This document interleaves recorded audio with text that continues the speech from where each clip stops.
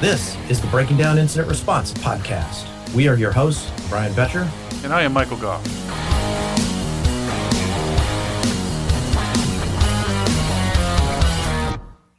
Hello and welcome to BDIR. Let's go over a show summary. Well, we're going to talk about our sponsors. We do have some newsworthy items. Next would be Malware of the Month. And then we have some websites to show you on our Siteworthy segment. Then we'll go into some tools in our Toolworthy segment. And of course, we'll talk about our topic of the day after that.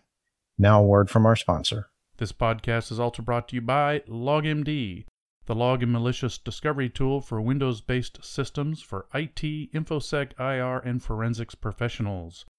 It helps you assess your audit log settings against several industry standards, including the Windows logging cheat sheet, so you can improve your logging to collect all the right things.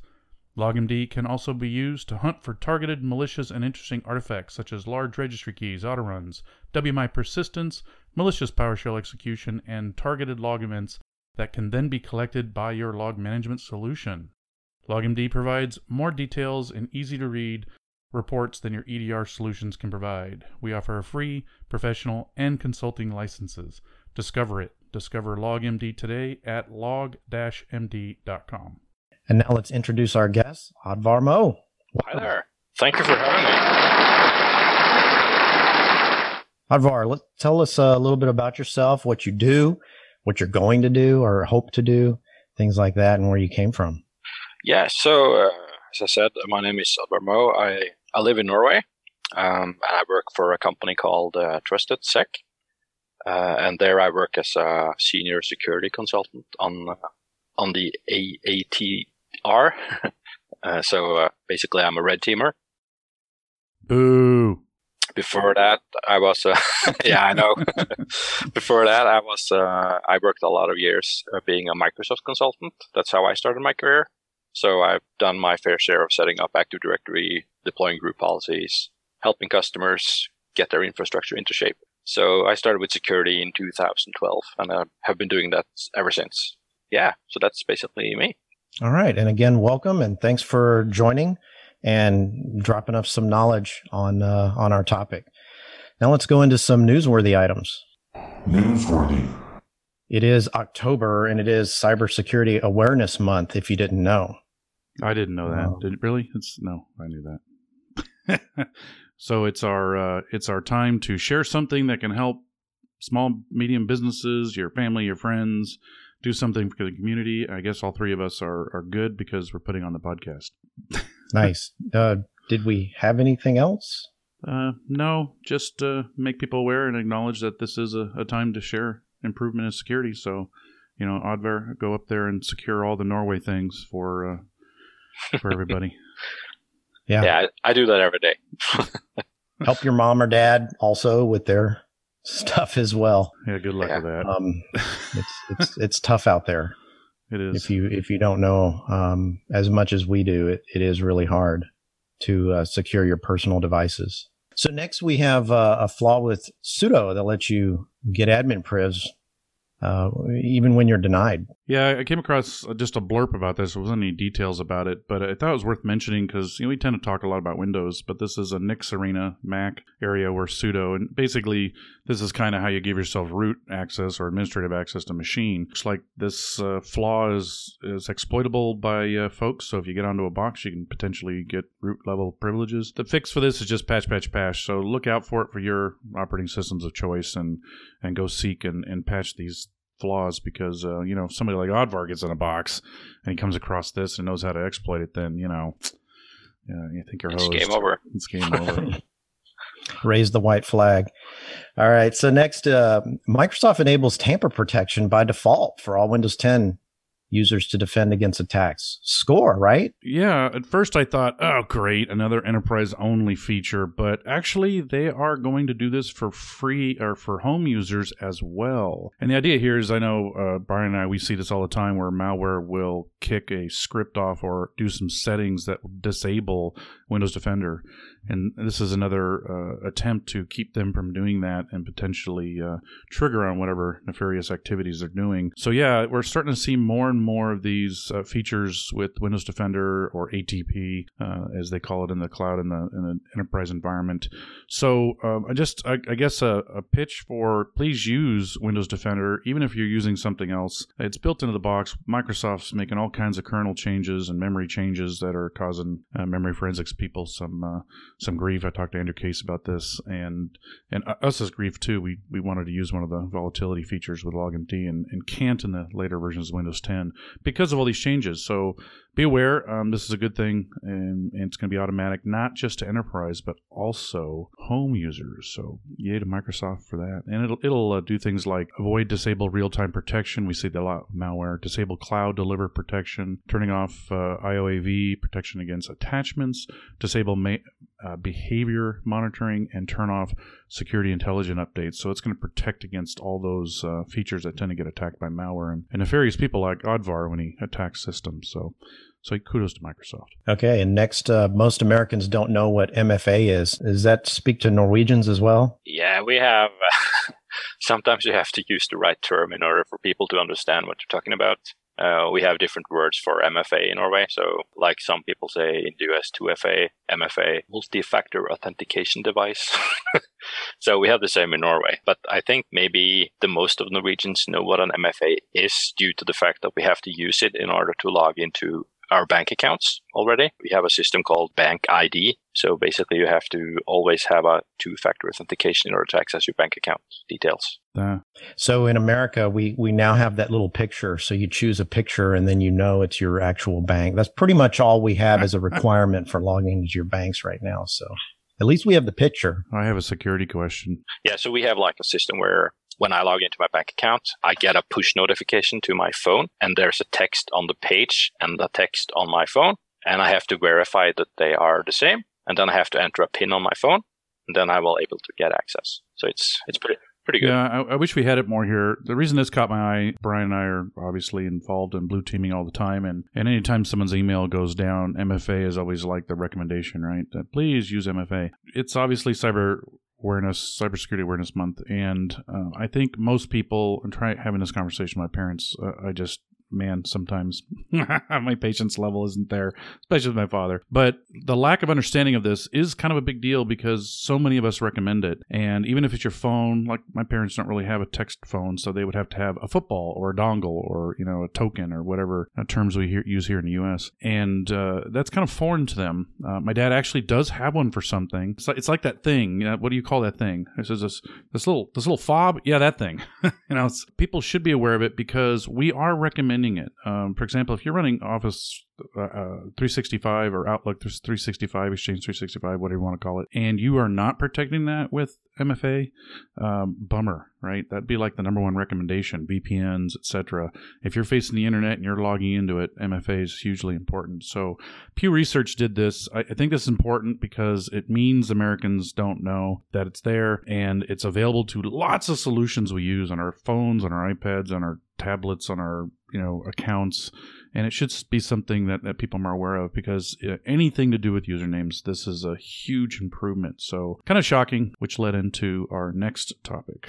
Yeah, speaking of, Sophos reports hackers bypassing some 2FA security that the FBI is warning us of. Yeah, Brian and I talked about this probably, a couple months ago when we first heard about this. And I'm not a fan, by the fact they're calling this a bypass. Now, Odvar, I don't know what you think a bypass is, but a bypass is I don't need to ask or interact with a person or thing. I can literally just bypass it. And that's not what this is. This is more of social engineering where they, in the course of communicating with the individual, or the attacker convinces the employee or the person to offer up this code or to help them, etc. Right? So it's a lot of this is social engineering. I don't consider that bypass. I consider that more of an exploitation of, again, social engineering. I brought that up only because I think these articles, we have to be careful when we say, when people blurt out, hey, but it can be bypassed. Well, that's not really true. It's not bypassed. It's social engineered out of you because users love to give up information. Yeah, and you see all the other tools out there as well that are for bypassing 2FA. Mostly it's like social engineering attacks, making them authenticate to your web server and you steal their token. Yeah, we've seen that in phishing attacks for sure. I would say that this is not an exploit. It's more of a social engineering attack. Yeah, and we've seen that too. We get cred stealers, and then it says, please enter your token. And we're like, whoa, I hope they're watching because they're going to get a good token. 11111. Because we always mess with them. With interesting data. People are starting to social engineer these out of people. I wouldn't call them bypassing. But anyway, so please press, get the details a little more accurate. And I might have to get Chet Wisniewski a hard time over this one. My buddy over there at Sophos. Yeah. Please use the right terms. Oh, does anybody have anything next? Recent? Pitney Bowes got some ransomware, but it's ransomware. What else is there? All right. So next topic, please. Site-worthy. All right. So site-worthy items. Ooh, looks like we have a cool looking site here. Malware archaeology. Yeah. Malware archaeology under logging. Go to the logging page. There is a list of binaries to monitor for, which includes LOLBins from Aardvar's site. And so since we are going to be talking about this very subject and what got us here, and me reaching out to Aardvar about this, go take a look at that list. I've referred a few people to it. This is what we use to monitor. It's a list of administrative binaries and also whitelist application bypass utilities, which kind of morphed into LOLBins. And we watch for these executions in quantity. It's a good list. It does reference Aardvar's stuff, so it's the most complete list. And even Casey Smith told me, go look at Aardvar's stuff. He has the latest and greatest. Oh, wow, that's something. Well, I guess he got tired of maintaining it, right? His GitHub page is kind of thin. So I think the way when he did the presentations, he found somebody that was maintaining it. Yeah. Yeah, I try as good as I can, but time's a problem for everyone. Yeah. If you haven't gone to Hexacorn's site, Hexacorn, I Got don't know what his Twitter feed is, but you can follow him. I do. He's got some great information as well as the topic of the day, too. He has some blog articles about this stuff that he's found as well. Yeah. Yeah.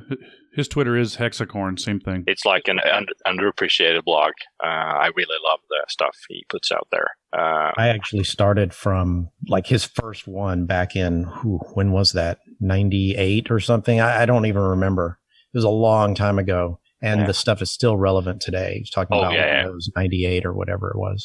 I read APT reports that reference his work that he discovered a thing like 5, 6, 7 years ago. Yeah, it's relevant stuff there for sure. Oh, well, it's up to, let's see. So we mentioned Aardvar's sites. The links are in the show note for his sites. But you mentioned one I'm not familiar with. GetFobins? Oh, yeah, I can touch on that. So I've created the LOLBas project site. It covers every Windows binary we know of that has extra functionality. They have a similar one for Unix and Linux binaries.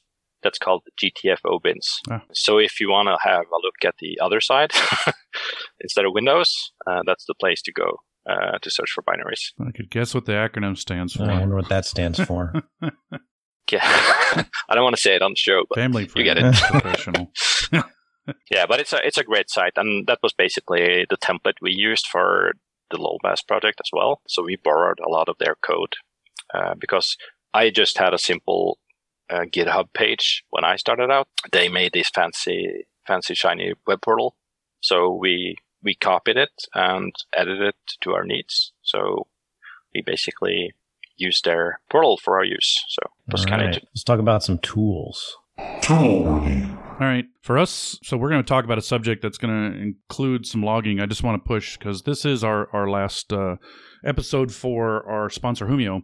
So I wanted to give them a shout out because people always say, how do I practice this? I gave a MITRE ATT&CK class in San Antonio for the local Alamo ISSA chapter down there in San Antonio. And they said, well, how do I practice this at home? And so Humio offers you a free 2 gig per day, 7-day retention where you can play with this stuff, take the list that we're talking about from our ARC and Oddverse stuff and, play with it on your own lab and or home environment. And for free, you can send it to the cloud and log this stuff. The Beats client examples are also on Archaeology to make it easy for you to get started and do exclusions and whatnot. Now, is that only for 7 days or does it go on for years? Well, the free is forever, but you only get 7 days of history. So, on the 8th day, if you're looking for something, you're not going to find it, right? So you only have 7 days at any given time. It's a good free thing. I get about 5 systems. I play with it for my lab portion, the malware portion, the free version. And so when I execute stuff, like for example, we're doing LOLBas Hacking Fest, and I'll be demoing some stuff. I'll have the Humio console up there with my MITRE ATT&CK references showing the things that trigger. And again, that's all the free environment. So it's good to play with, right? So it's a great environment. You don't have to build anything. You just got to create an account. You got to put some agents on your box, WinLogBeat, FileBeat, whatever, and send the data, and it gives you a place to play with what it is we're talking about today. And so the best way to understand it is to actually do it. So go hack yourself and get some free log management and go from there. So that's our tool tip for the day for this topic. And then we got Graeber again. Oh boy. Oh boy. Yes. Every time he talks, I have more work to do. But at Derby, he says, "So, what'd you get out of this?" I'm like, "You didn't give me any work to do for once."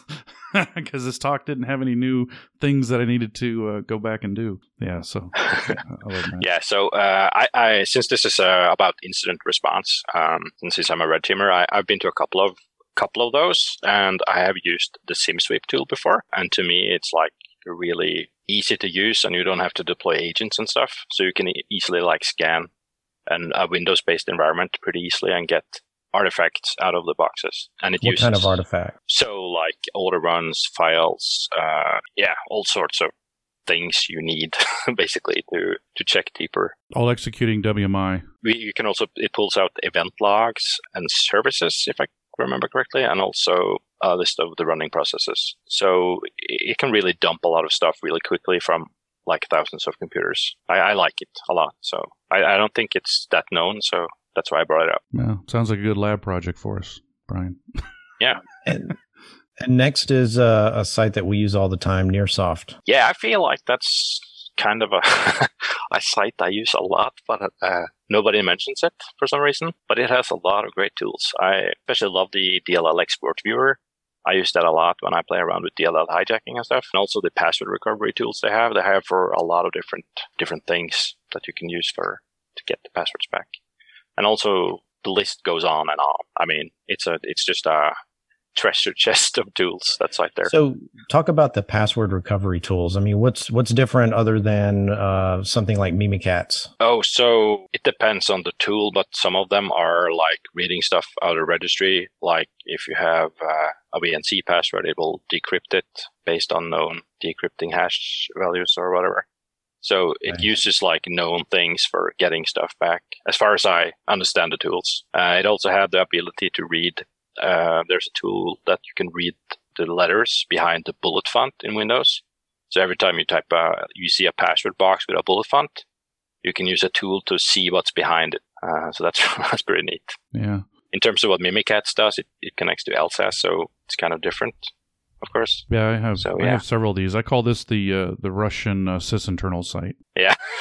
I'm a big user of the Who's IP utility that they have, and several others. But yeah, this site has great tools just like sysinternals. So if you're looking for a utility to do something, these standalone GUIs are really good. The last one I used was pretty interesting. They have a tool for extracting documents from a mailbox. And in my case, I had...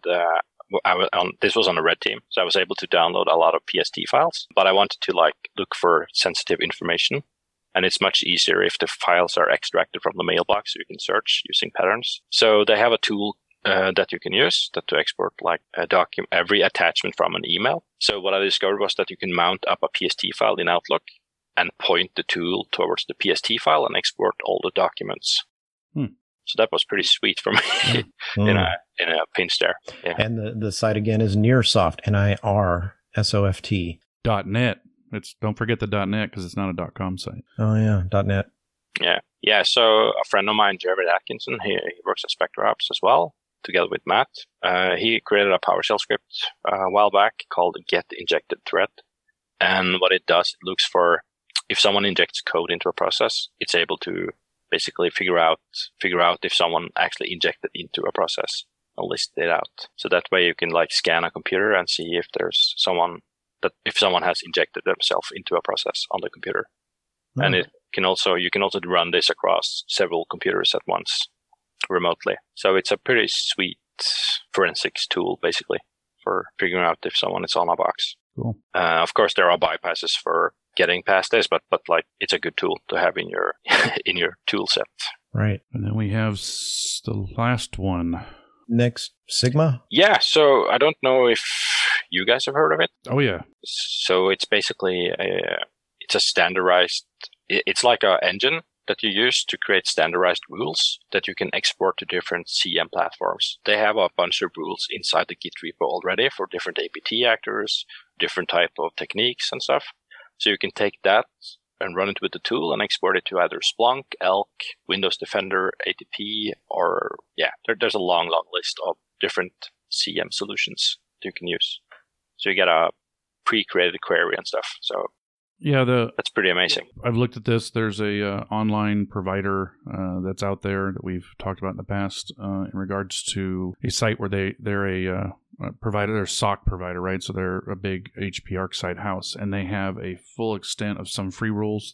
So they pull down the Sigma rules. It's SOC Prime for anybody interested. I've had conversations with several people that contribute to Sigma and say, where does this fit in? How much effort should I spend to take all my malware archaeology-ish queries and whatnot that are in the cheat sheets and convert those to Sigma? The one challenge I would have with Sigma is it does a conversion for some basic stuff. A great example, if you look up the MITRE ATT&CK item for misuse of bits admin, can't remember the technique ID. It's not like event IDs where there's a shorter list. There's a lot of technique IDs in MITRE ATT&CK. The Sigma queries specifically looks for bitsadmin.exe and the /transfer, right? So some of these rules are pretty simple. And so once you would put that into a Splunk or whatnot, you would expand, your query above and beyond it. So don't think that these converters will build these massive, huge, complex queries within your SIM. It gives you the basic query of the thing that you're looking for, like in the example I just gave with bits transfer, the bitsadmin transfer stuff. But yeah, it's an interesting concept to create a generic rule for logging and be able to suck that in or convert it to your item and then expand it from there. What I really think is missing in this project is automatic consumption of Sigma rules by every logging provider. That would make it much more acceptable, I think, and adopted. Yeah, I totally agree. Right. All right. Our next topic is malware of the month. Now, we one of our favorite, if not the favorite malware that we dealt with over the years was Dridex.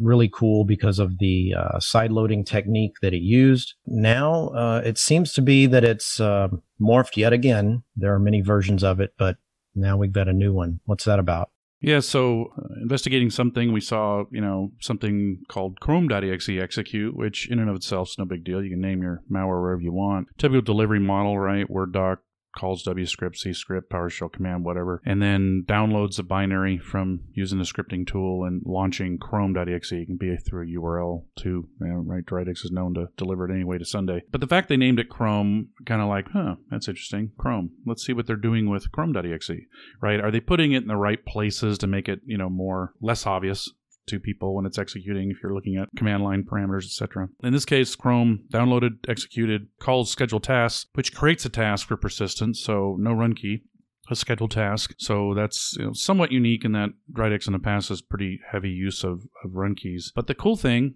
which again started why I reached out to Oddvar and said, hey, I think I got one for you, is the chrome.exe calls is the parent of msra.exe, which is then used for comms. Now, the trick here is in the execution of this, it actually executes as C Windows syswile 64 msra.exe space chrome.exe. So this is a great example of using something that's already on the box. MSRA is the Microsoft Remote Assistant tool that companies would use to support users, right? They use MSRA to connect a machine. What's your problem? Okay, let's do this, fix this, and etc.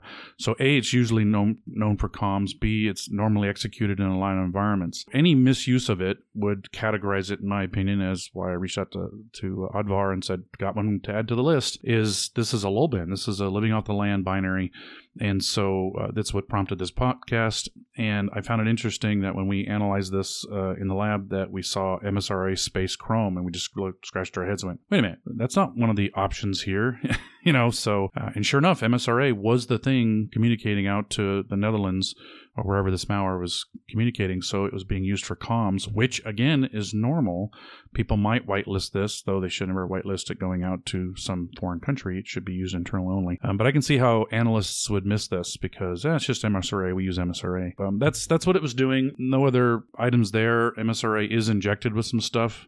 You can clearly see that in the evaluation with whatever tool you're using.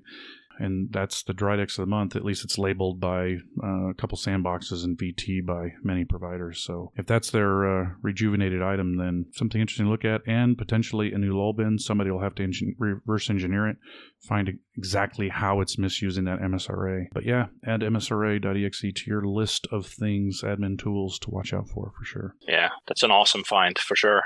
So I'm looking forward to someone reversing the Chrome.exe to figure it out. Yep. Right. Okay. Now to our topic of the day, LOLBins. Now, when I first heard of the subject LOLBin, I thought, okay, this is a binary that you just have to laugh at. Just laugh out loud, kind of do a face plant. Why? Oh, goodness, why? Microsoft. Do we have this on our systems, right? Still. But yes, LOL stands for living off the land, binaries that attackers like Advar uses to execute his foo, or at least hang around and do some recon and potentially harvest some data off your machine, as well as being sneaky about it because he's not bringing in his own binaries that can be caught by the various tools. So, Advar, tell us what you know about LOLBins and how you've been involved in that and et cetera. Kind of give us some background. Yeah, sure.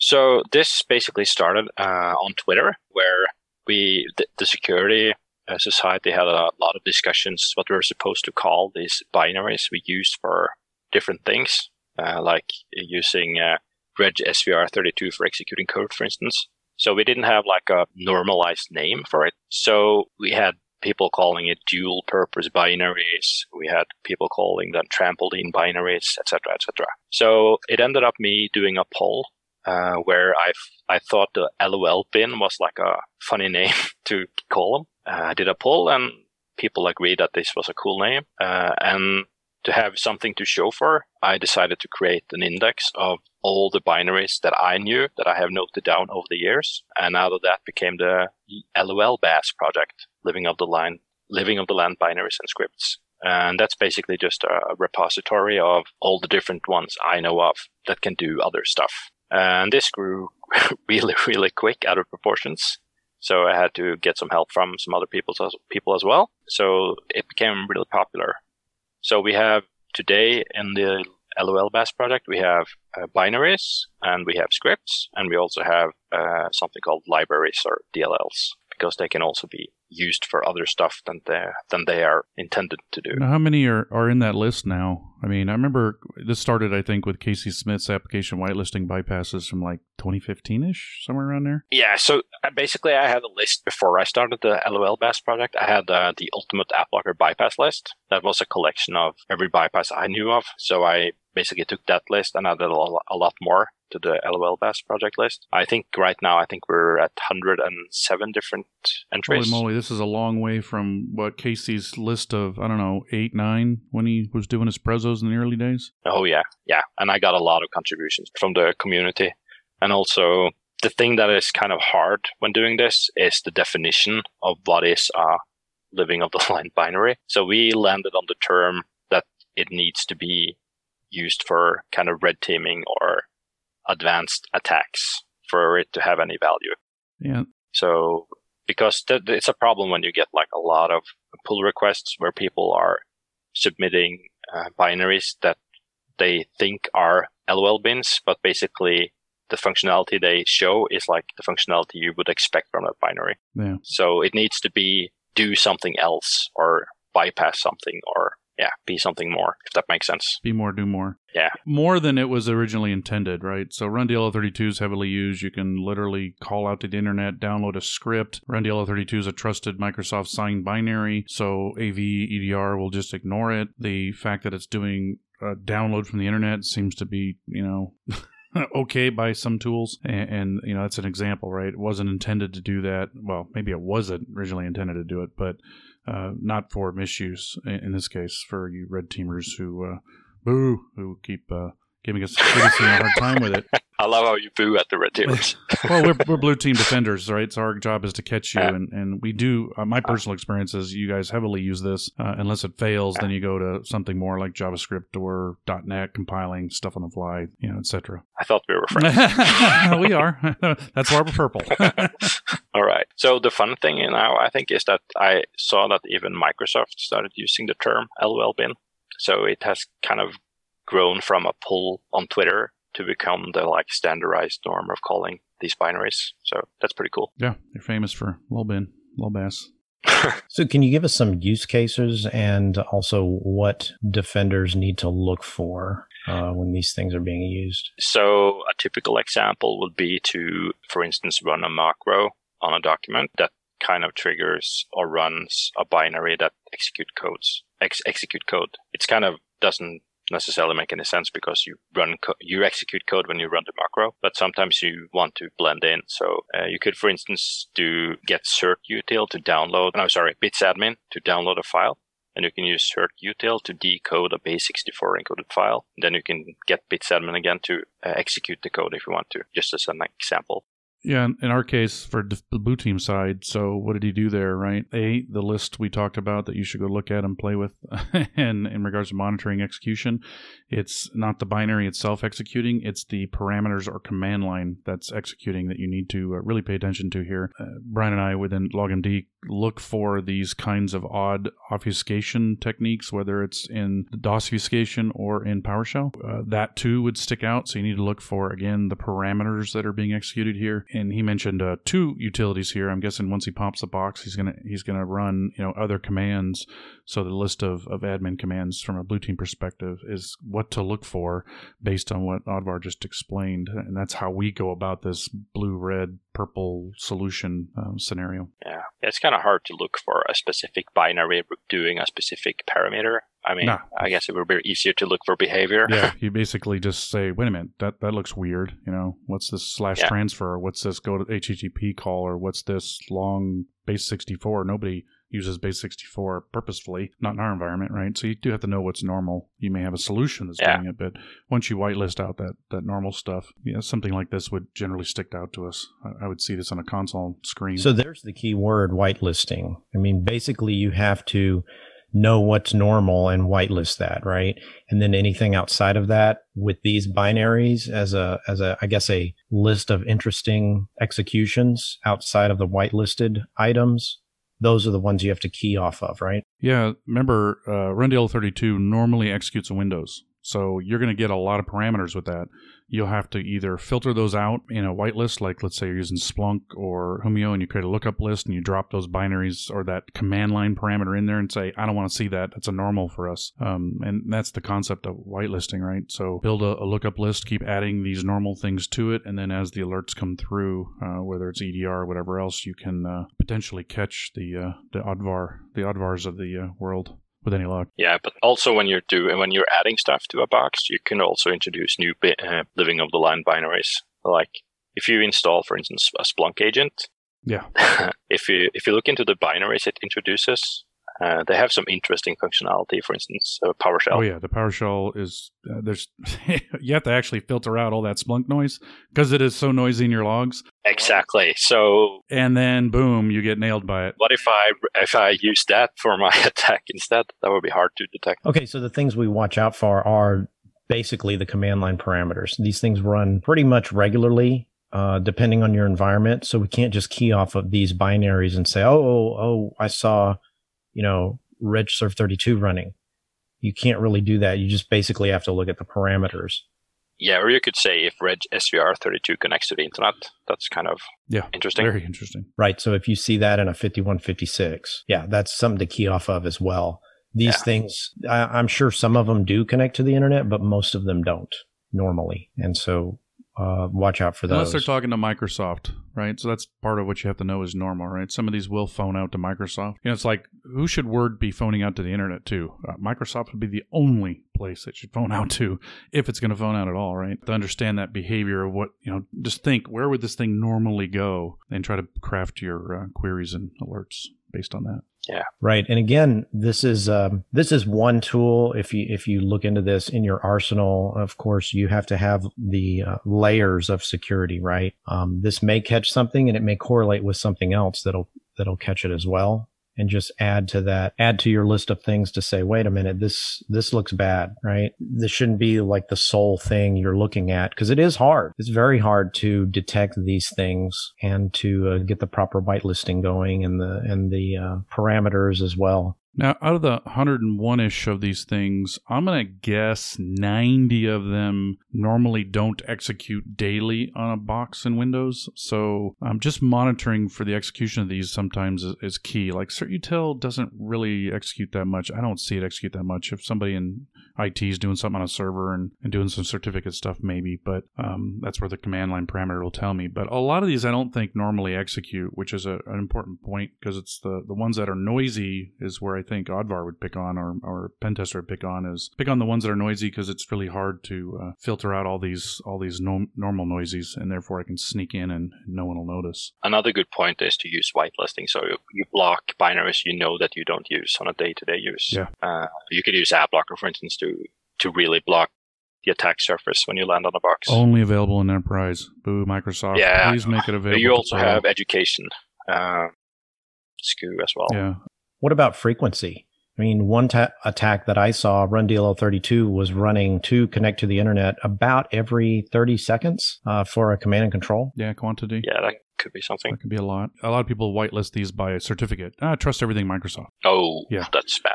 And that's why this living out the land is so valuable, right? Yeah. Right. And then, so let's talk about antivirus and EDRs. They're obviously aware of this, so they pretty much got you covered, right? Well. Wait a minute. I don't have a laughing track. I just don't have a laughing track. That's as close as I can get. Or wait, no, this is a better one. Yeah, so I think in most cases, if, let's say, for instance, reg SVR32, as of today, if you run it like the standard way of doing the attack with the remote SCT file, Windows Defender will block it. But it's not hard to to change it around to bypass Windows Defender. Didn't we just talk? Change what around exactly? So, for instance, in this case, I know that Windows Defender is looking for the keywords HTTP and scrub.j.dll in the same sentence. If it sees that combined with the command, it will just block it. So if you could think for yourself how to bypass it, but yeah. I have a few ones. I can't, of course, disclose everything here. You're no fun. Where's the purple here? Come on, man. See? That is why Red Team... Okay, I'll give you one. So you could basically just, before you execute, you could pipe it to an alternate data stream and execute from the alternate data stream, meaning that you take scrub j.dll, the command you use is type scrub j.dll, then you do like a pipe to, then you pipe it to a random file somewhere and a colon and add it to a stream. Then you can call the same command, but instead of referencing scrub j.dll, you can reference that alternate data stream on a file, and you can bypass it. Yeah, so boo AV. Nice. And alternate data streams, normally you double click on a file, open it up, you'll never see that. Yeah. You have to actually go looking for it. Yeah, because Windows only shows one stream by default, and that's the data stream. But you can add several streams to a file. That's how NTFS works. And in the show notes, I added a link to a gist where I have like a lot of different binaries you can use for adding stuff into alternate data streams, and also binaries you can use to execute stuff out of alternate data streams as well. Now, I think there's an Airsoft utility for alternate data streams. Just yeah, there are. And there are also a sysinternals tool, I think. Yep, there is. Yeah. How about EDRs? Now, you'd think EDRs would be the next step up from AV in this aspect, but I know that there are definitely issues with EDR as well. And I think, again, because of the noise of some of these, it may be they opted not to create a signature because so many false positives, which they don't want to do. They're hoping something else, like maybe the way it got dropped before it executed, would get caught. But I would think EDRs have a similar scenario. Are you experiencing that as the red team side? Yeah, so EDRs are definitely harder to bypass for sure. They have more behavioral detection. It's not only you need to bypass the parameters, and you also need to make it look more legit in terms of how it's communicating and what it's doing in terms of what calls and whatever. So you might bypass the first part of the EDR by getting it to run, but the next part is harder because you need to have a code that kind of doesn't look suspicious. So that means adding a lot of junk code for it to look more realistic. I mean, like dumping game code into Yeah, something like that. So the heuristics give it a pass, right? Yeah, or you could key it or make it harder for them to inspect or whatever. So there's a ton of different ways of interacting with EDRs, but it makes it harder for a red teamer, of course. You use a lot of time just getting past EDRs these days, and that's the big challenge many times. Yeah. Okay. So we talked about things running on the system and look for the parameters. What about other types of logging that you could look for on the system that might indicate some of this is going on? You know, in the case of Windows, it's a 4688 process execution event. Sysmon's got ID1, which is the same as a 4688. And then ID7 is a DLL, right? A module loading. Are there anything else of those items, 5156, talking out to the internet, etc., any authentication you might do, but I don't think those are going to occur with the LOLBins that I'm aware of. What kind of other logging techniques do you see an option for people here? So I'm thinking many of these binaries actually drop files to disk, even though they're fileless. So they have like a temp file somewhere. Yep. So I'm guessing you could turn on file auditing, but that again makes a lot of kind of noise. So there's a cheat sheet for that if anybody is looking for how to do file auditing. Oh, awesome. So, but I know this is hard, but that's at least something you can look for. And many of these commands, like for instance, the workflow compiler, that's a known bypass for application whitelisting. It generates its own log file somewhere that you can look for. So there are many different kind of things you can look for in addition to traditional event logging. So file drops would be something to watch for, which Sysmon also does with a 13, 14, that's true. 15 range, right? But those are stupid noisy. I mean, I almost don't recommend them because they're so noisy just from Windows in general that they'll roll your logs even if you make the log file really big. It's not something I really recommend using.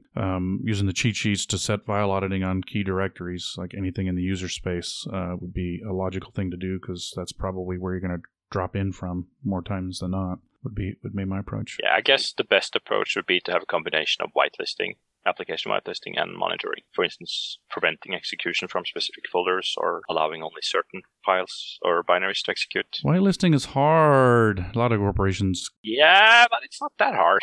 Yeah, a lot of companies just won't go there because of the sheer administrative back end, right? So if not, then you're really in the detection mode and monitor mode without whitelisting. Yeah, but it makes the job much easier if you have whitelisting implemented in terms of what you need to monitor for, I would assume. So it seems like these LOLBins and looking for them is sort of advanced, right? You got to spend some time. You got to spend some effort. I mean, what level is this on a scale of 1 to 10 to try and detect this stuff? We're approaching 8? I'm not sure. That's a good question. I know that's a tough question. It's kind of objective. I would say the opposite of objective. There are many other things I think I would have in place before I started looking for LOLBins, I guess. I'm not sure. I would say it's pretty high to kind of get a good detection of this because you cannot look for specific binary names as we discussed. You have to look for both combination of parameters and what they're doing and what's normal. So I would say it's pretty hard to get it right. again, I don't have a lot of experience building out detections, so it's kind of hard for me to answer that correctly. Well, you got to start at the basics, right? We're actually going to have a podcast about the basics and preparation. You've got to be able to set up your logging, collect the right things, get it collecting locally. Big faux pas, you turn this stuff on like the cheat sheets say, and you totally forget about changing the log size so the stuff rolls in 5 minutes or less. So you got to increase the log size. You got to collect all this stuff, and then you got to have a place to send it, right? If you're doing logging, if you have EDR, then hopefully you can build additional rules, right? So you got to do the basics first. You got to get the AV working properly. You got to get the EDR installed if you're using EDR. You got to get the logging all configured. You got to get it collecting somewhere, and then you can build upon that to do this. Once you're there, then I think you can start easily building a lookup list where you can add these binaries and start another lookup list to say not these binaries or not these parameters to get good results. But yeah, it's definitely probably a 301 class, not a 101 class for sure. We talked about this the other day, you and I, Michael. If you read a book, a textbook, you probably want to start with chapter 1 and don't skip to chapter 12 first. So you need to do the basic blocking and tackling first. This is a little bit more of chapter 12, right? It's kind of what we're getting at. This is not something that you just want to jump into if you don't have basic logging, done, right? And running well. Another point is this is not something your tools are going to automatically detect, 90% of. This is probably in the 50, 60 percentile. So there is a pretty big gap that can be taken advantage of, even if you have EDR and whatnot. So this is where this becomes a good technique for the bad guys as well as the good bad guys like Odver. Good bad guys. I like that. It's a gap that we have to pay attention to. That's why the podcast, right? This is real things you can do in your job and really go back and do. Or set budget for because you need a solution that's going to allow you to detect this. Or effort. Hey, I need a week to go spend some time to build some additional rules for LOLBins in my EDR because I see it missing things. Yeah. And how to determine that is the very next question, Brian. Yeah, speaking of technique, are these things in MITRE ATT&CK? Right? Because they should have them all. Oh, yeah. So I know for a fact that if you use atomic red teaming, that's from Red Canary, they have built a tool set to test a lot of these based on the MITRE framework. I'm not sure if MITRE has every single binary. I don't think so. No, they do not. They have a dozen maybe. Because, yeah.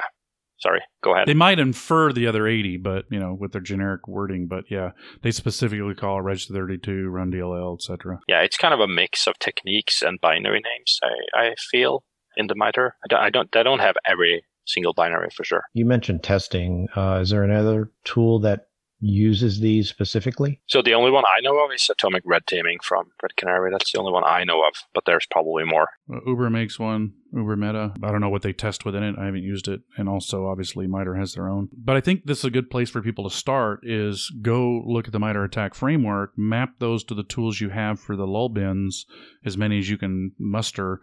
Try to turn those like yellow and green that, I can see that. Oh, it's noisy, so make it yellow. Or, I can see that. And, yep, it's not noisy at all, so it's green, and make sure you can alert in some capacity to it and start there. But MITRE ATT&CK can definitely help you here and give you a place to start. Like, where do I start? Start with MITRE ATT&CK and expand from there with the lists we talked about. But you gave a good tool on testing. Obviously, you can manually go in and find either malware samples and or presentations like Casey Smith would be a good place to start on some of the command lines that he's shown in some of his prezos. We have some links in the show notes where you can go try some of these and see if your EDR, AV, or your alerts and logging or whatever else you're using will trigger on that. Be probably a good place to test as well. All right. Anything else? Odvar, any shout outs or you want to mention anything else? Something we missed, maybe? I think we covered it pretty good. You speaking in any cons coming up? So I feel like I finally am on a break right now. So I've been traveling a lot the last 8-9 months. For the rest of the year, I don't have any planned cons, but I have some coming up in February. In Norway, we have this conference called HackCon in Oslo. That's a conference I always go to each year. That's at least on my list. I'm also trying to get into Troopers in Germany. We'll see how that goes. I need to write a call for paper soon. Yeah, I was told about that one as well from Olaf. Troopers would be a good one. I looked at the agenda. I'm like, I don't see a whole lot of blue team here. He says, a good paper, they'll take it. It's like, yeah, but if everybody thinks it's a red team con and they come there and here's Mr. Defender, I don't know. Maybe. I do want to go to Germany. They say it's the European version of DerbyCon. That's what they say. But that's what they say. That's what I've been told, and so that does have my interest. And also, they have good beer in Germany, so it's worth it. They do. All right. Definitely. So if you kick back one too many and you can't remember what's in this podcast, just know that we do have pretty good show notes.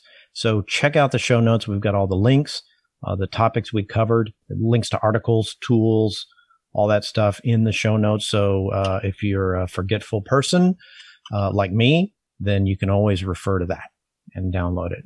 Well, Ivar, thanks for joining us on the podcast, and it's been a pleasure. The pleasure's all ours, all on this side of the table. So appreciate it and hope to have you back. If you have anything else that comes up in the future, just let us know, and we may want to talk about it on this podcast. Awesome. It was a pleasure being here, and thanks for your time. Yeah, and give my my internet son Ben 10 a hug for me, or a high five on a video call or something. Tell him Dad will. Says hi. He'll laugh. Yeah, I'll tell him hi. Hee-haw. All right, that's it for BDIR. Thanks for listening, and we'll see you next time.